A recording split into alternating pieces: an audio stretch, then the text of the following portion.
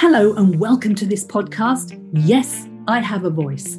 My name is Ruth Lewis Cost and I am a caregiver, and I am blessed to be looking after my elderly parents. I started this podcast to remind ourselves that looking after those in need is a privilege.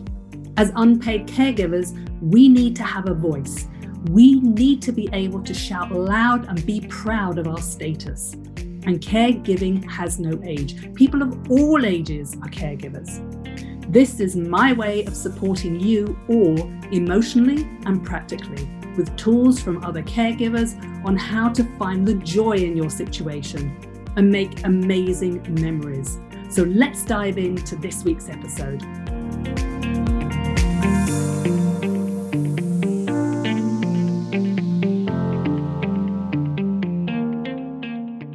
So my guest today is Carol Golden.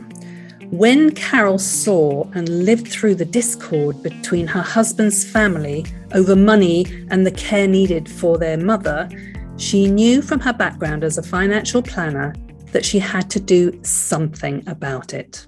The brother was not successful like my husband and I, and felt that we were not sensitive to his financial situation.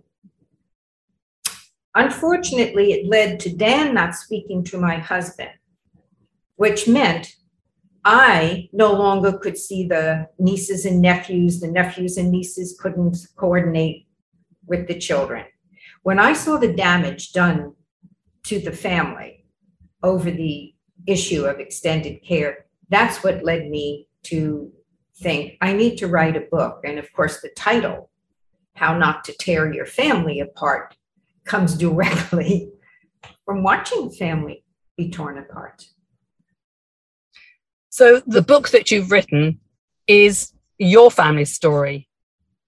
Well, no, actually, what does it help people to do?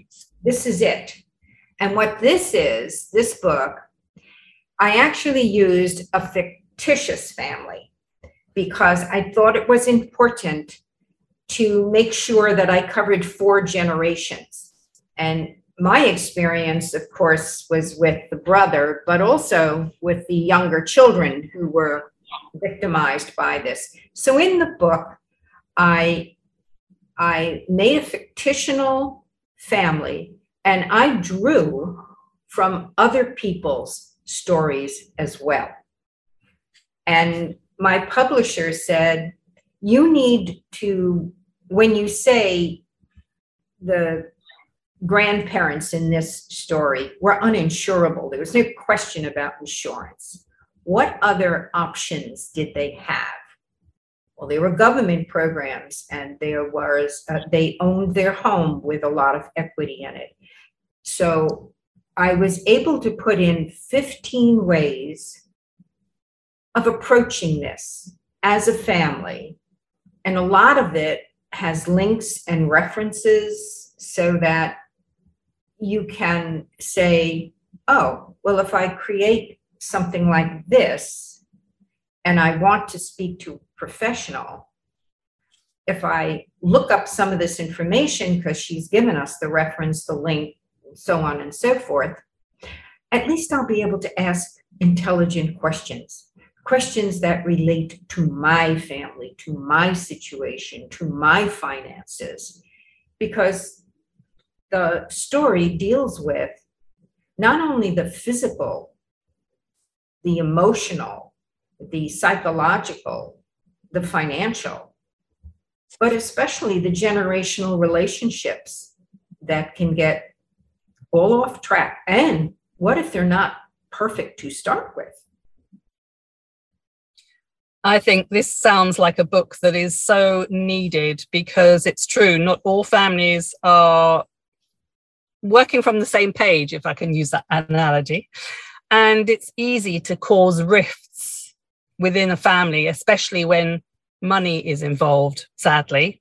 So have you had any good feedback about it from people who you've helped?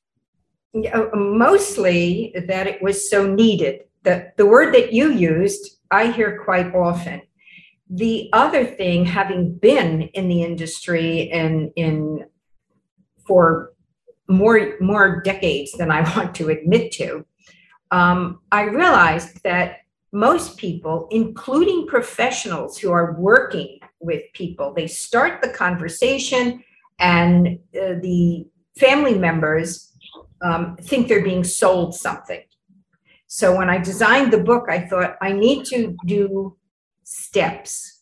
Here's 3 steps, and it doesn't matter which one you start with, because that experience with my husband and his brother taught me that you need to be inclusive, especially with the ones who don't start out loving anybody's idea. But along the way, if you include them, especially if you say to them, look, there's 3 ways we can go. I'll take one, you take one, and let's have our sister take the other, and then we'll report back in.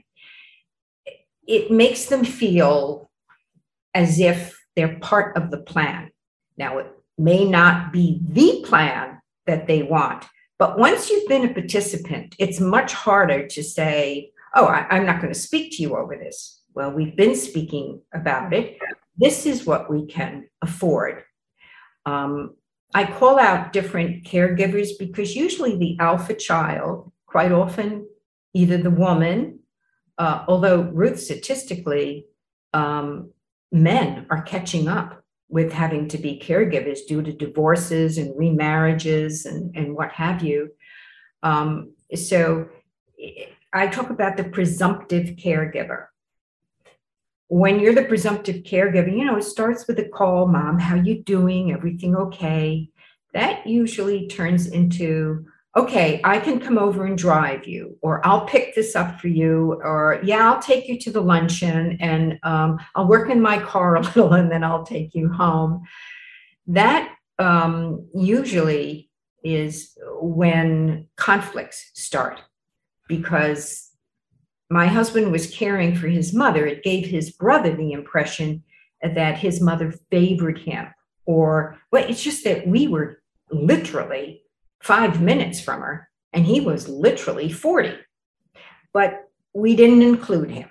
We didn't say to him, listen, Mom wants to go somewhere Sunday. Do you want to take her, or do you want us to just, we didn't do that. So I tried to write this generational family with some resistance in the characters, because I wanted people to be able to step into the character and say, oh my, that's us, or that's me. And what are my options? How is this going to interfere with my planning for my own retirement and care? So the feedback has been, everyone should read this book. It's been very, very nice. One person didn't like it. They thought it was like a textbook. And I then responded, I write pieces of the book and things about the book. And I responded with, thank you, because just throwing out a bunch of story with a bunch of ideas with no meat behind it. There's 92 endnotes or footnotes, because if I talked about something like creating a savings account, I tried to give you a link to something that would allow you to compare those types of savings accounts. Again, just an educated consumer, so we know what questions to ask. The devil's in the details. You always do need to consult with a professional. I mean, you shouldn't be signing documents and things without really understanding the pros and the cons. So there are some things in there that are pro and con. But it took me 2 years. It was a complicated book to write. Well, I'm not surprised. It sounds like it to me. And interestingly, your husband and you didn't sort of consider actually saying to him, okay, would you like to? It's an interesting thing. And I can see how that can cause angst or sort of tension within a family. It's an interesting one. And obviously, everybody is trying to do the best they can, and everybody is trying to be helpful. And I know from experiences in other situations, not so much this one, but other situations where you think you're helping someone, either by not sort of bringing them in because you think they're too busy, they're too far away, they've got enough on their plate. So you're thinking in those terms, but that person can actually be very upset, as you put it, because they feel left out. And it's so interesting that, you know, the natural way is to consider the person without actually talking to them about it. And I think that's a very good point when it comes to care of someone, to really, you know, invite people to do what they want, have them say no rather than you say no for them. It's so interesting. Very much so.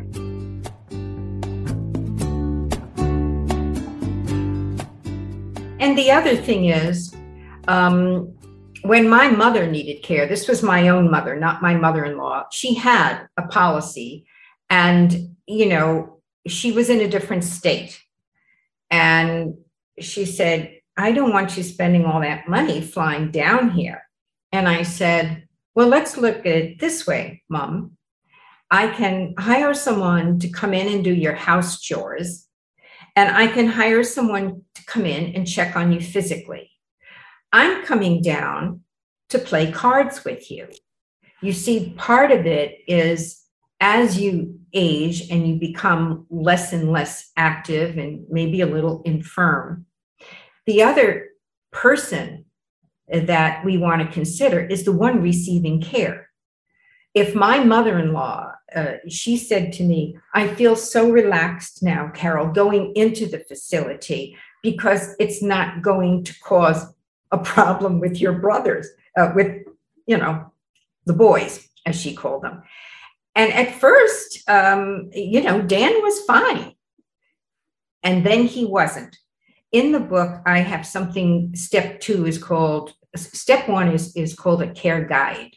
Step 2 is called a care squad. And a care squad is where you list, it's so easy, you just make little boxes. And the first line, it says, who's taking mom and dad in an emergency? The second line is, who's going to call all the people that need to be involved? The third line is, let's say you're not there, you're too far. The third line is, you're going to check on the hospital registration and the bills and, you know, all of the stuff that, so instead of showing up with everybody being frantic, everybody has a job, because the minute something happens, hysteria sets in. But if you say, Ruth, did you call so-and-so? And you say, Carol, did you get that care guide and give it to the doctor so he knew the dosages? We're having a dialogue instead of, oh my God, what are we going to do? How is mom going to manage? You know, it changes the dialogue completely.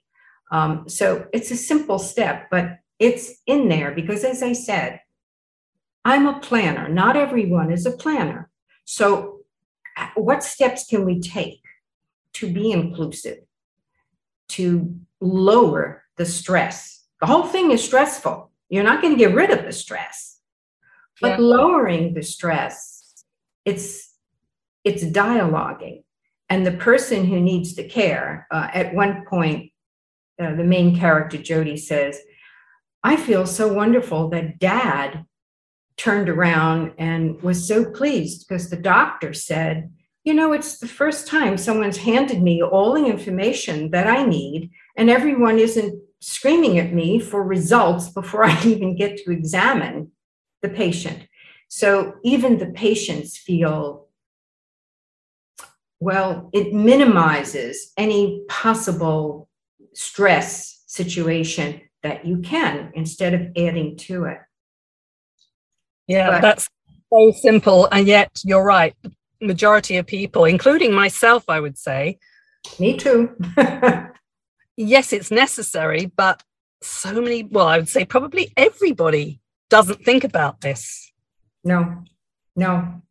If we're lucky enough to have members of our family, our parents, grandparents even, who get to the stage where they're getting elderly, that is the time, I'm sure, to start thinking about this rather than waiting till it's too late. You know, for the most part, most people or at least I said to my two children, we're going to talk about this because see how well it worked for grandma. And I think I said to them, I want to get the first step was care guide. And in the care guide are things like, what are your end of life wishes? Now, you don't want to be doing that in your 60s because it bothers you. But if you haven't done it, I said to my children, there's a choice between burial and cremation. And they meant, oh, Mom, please stop. And I said, well, that's why I've already taken care of it. Because I don't want, if something happens to me, look at how you reacted. Oh, and I don't blame you. It's a difficult thing to talk about someone's passing. But I want to tell you that part of the care guide is not just my medications, which you may or may not know, but I'm assure you at an emergency room, you won't remember the dosage. So it's in there. My first language is in there. Where my will is located is in there. And if I want to be resuscitated or kept alive, the decision is in there. I want you to know that it's there. I don't need to have you read the document. It's upsetting. But at the time, when and if a physician or someone says to you, what do you want us to do? I don't want you to make that hard decision. I want you to say, well, my mother made that decision and I'm following her wishes. It's just too difficult for families. And that's another time battles ensue. What do we do? I mean, well, why didn't Mom say what she wants? Well, I want to do this. No, I want to do that, because tension is so high. Sometimes you just challenge because you're so upset. So the care guide kind of says, okay, in the book, there's a whole list of what you can put in the care guide. And then the third step was the care planning team. This is that inclusive thing again. Assign everybody something that's appropriate for their age. I assigned my son, who has 2 children, to look into an insurance that can cover him in case of death or in case of needing long-term care. So, it's a matter of saying what government programs for whom works how. And you need to each say, well, I qualify for this, my husband qualifies for that, or neither of us qualify for this, or we just are not interested. The grandparent in this one said, we're not interested in a government program. We want to be in control of what happens to us. So you're right. There's a lot in the book, maybe a bit too much for some people, but when you see yourself in a character and you think about those 3 steps, I think your whole family benefits. And I should imagine that some people can read it and maybe think, oh, no, that's not for me, or they don't want to go there, whatever. But A, they've read it, so they've got the knowledge. And B, they can go back to it when perhaps a time comes and maybe they are thinking about it on behalf of someone and need to know more things. They can refer back to your book. Even if things by that time might have slightly changed, it gives some kind of guideline to work out the best way of doing things. At least to start asking questions, even if that particular option has morphed or has disappeared. Speaking to a professional and saying, I was interested, I read that there is an annuity that provides lifetime income. And I'm not sure that that's still available and all. Right away, the professional knows that you're worried about income for X number of years for this older parent so they can pay for the care that they need. Well, it doesn't matter really the details. It means that the professional can say, the concern is having the income to pay for the care without invading this person's own savings or needs, etc. So, as you say, it doesn't matter what you get out of it, but so far, people have been, other than the one who found it a textbook, and I thought that was wonderful because textbooks are for learning, and if we don't learn, we suffer. It's been so well received, I can't tell you. It's gratifying.